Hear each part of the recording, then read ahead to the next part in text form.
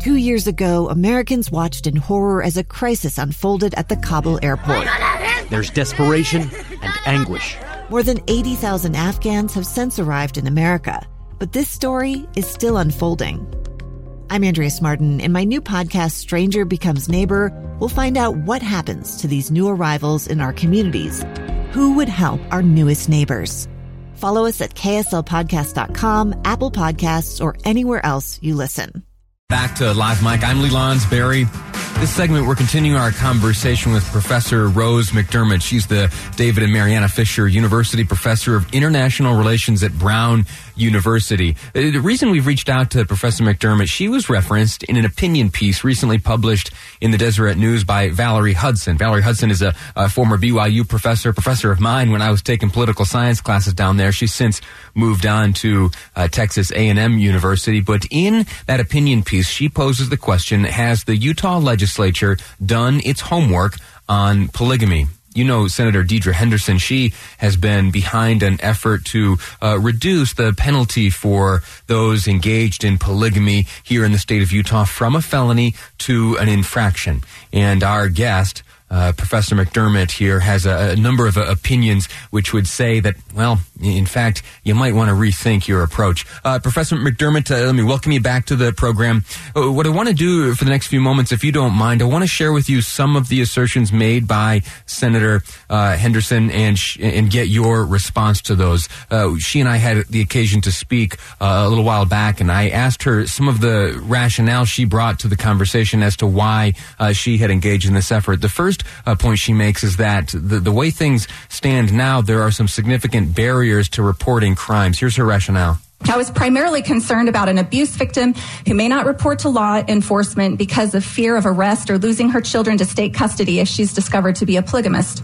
But during my visits, I also heard from victims of burglary, extortion, fraud, blackmail, and other crimes, who felt like they had no access to justice because coming forward would expose their polygamous lifestyle and threaten their families. Dr. McDermott, is there credence to these fears or these assertions? No. I mean, they rest on a series of assumptions that you would have equal consequences for male and female participants in these polygamous relationships. And that doesn't necessarily have to be the case. Like, for example, you could have a law where it wasn't illegal for women who are the victims in these situations, but it would be illegal for men. I know that that has been the case in other countries, like in France and in Britain, where it allows women then to turn in husbands who've brought other wives from other countries into the country. They then are able to report it. The man is arrested, usually convicted and deported on immigration laws. And then the wife and the children receive support and aid in terms of food and job training and child care and things like that. And so there are other ways around it. But to the immediate point that she makes, the reason that's a concern is that if you decriminalize it, then women who want to come forward with things like domestic violence and other forms of abuse don't have a legal leg to stand on. They can't actually bring the case because the law is not on their side. And if the law is designed to help and protect the most vulnerable, you're actually undermining the capacity of these women to seek reprimand for increased rates of domestic violence and other harms that they may suffer as a result of these relationships. And it would certainly not prohibit the ability to charge other crimes like burglary or theft. I see. But it would reduce the ability to charge crimes related to domestic violence and abuse.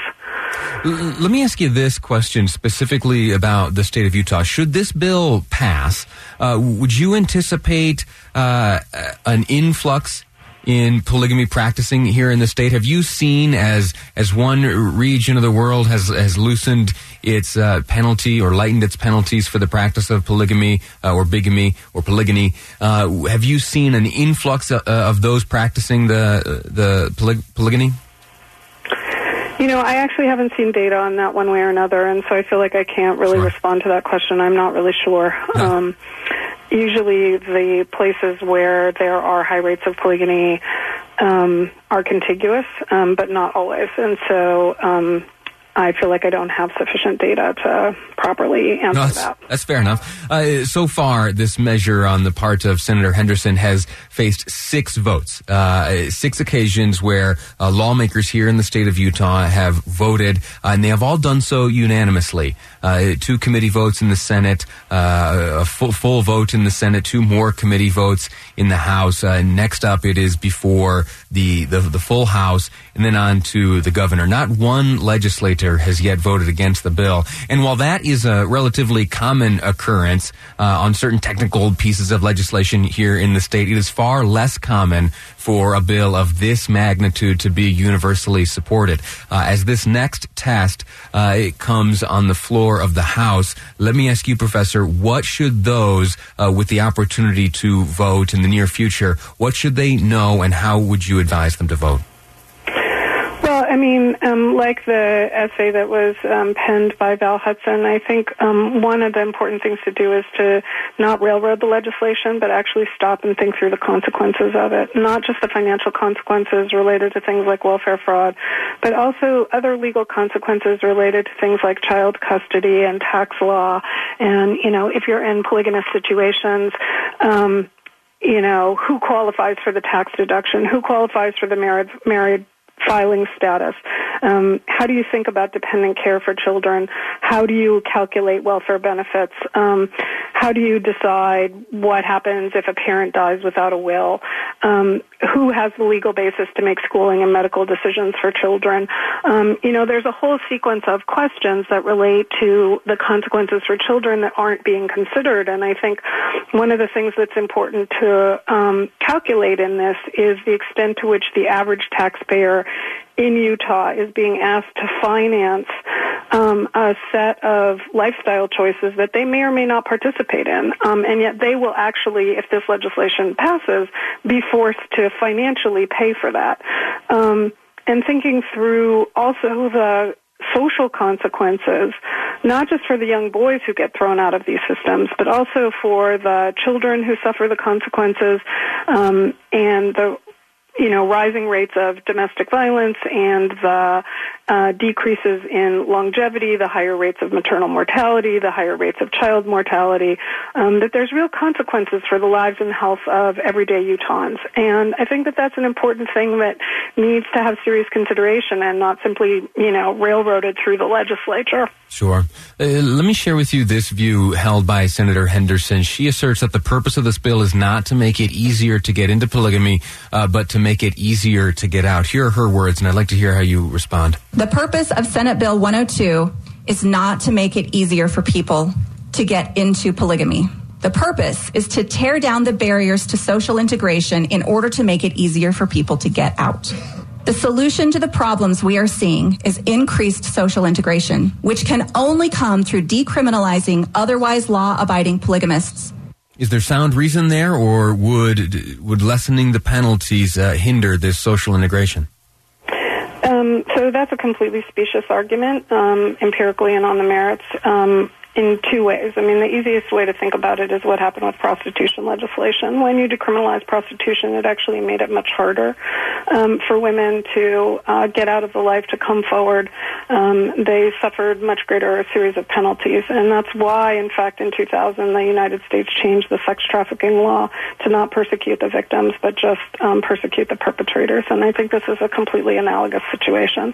The second way in which this is a specious argument is that when you think about trauma and trauma that results from lifelong abuse, meaning, being born into communities where your life has coercive control by senior men, the challenge is that what prohibits you from coming forward is not the state. It's the internal psychological architecture that results from trauma. And so changing the external laws is not going to affect the consequence of trauma on the communities. And what makes it difficult to come forward is the psychological state of trauma, not the state legislation regarding legal consequences. Understood. We have just about 30 seconds, and this may be unfair for me to ask this question at this time, but there is this idea of cruel arithmetic. There are young men and boys who find themselves on the unfortunate end of these practices. Can you talk very briefly about them and how they might be impacted by this? Well, I think that what ends up happening is that half of the boys, and usually they're, the more vulnerable half, they're the ones who have less money and less resources, get tossed out of the communities in order to have, one man have more than one woman. And those boys are tossed out without social support, without education, and then they're in a situation where usually to get by, they may have to, engage in crime. They become part of the criminal justice system. If they're lucky, maybe they become part of the welfare system. But again, that constitutes a financial tax on people who did not make a choice to participate in that lifestyle and yet are having to fund the consequences of it. And those boys statistically suffer, very negative consequences. They don't get education. They don't tend to have stable relationships in their own lives, to, get married and have children, to have stable jobs, precisely because they lack social support and the education that's necessary to, achieve a meaningful life. Professor McDermott, I'm grateful to you for your time. I'm grateful to you for the research you've done on this and making yourself available to me and the audience here in Salt Lake City in Utah. I'm grateful to you. Thank you for having me. Thank you. We're going to take a quick break here, and next up we're going to move back to that issue of distracted driving. You and I had a moment to talk about it yesterday. Well, it passed. We're going to talk about what that means, and we're going to get a larger look at what these types of laws have done around the country to save lives. That's next up here on Live Mike. I'm Lee Lonsberry, and this is KSL News Radio.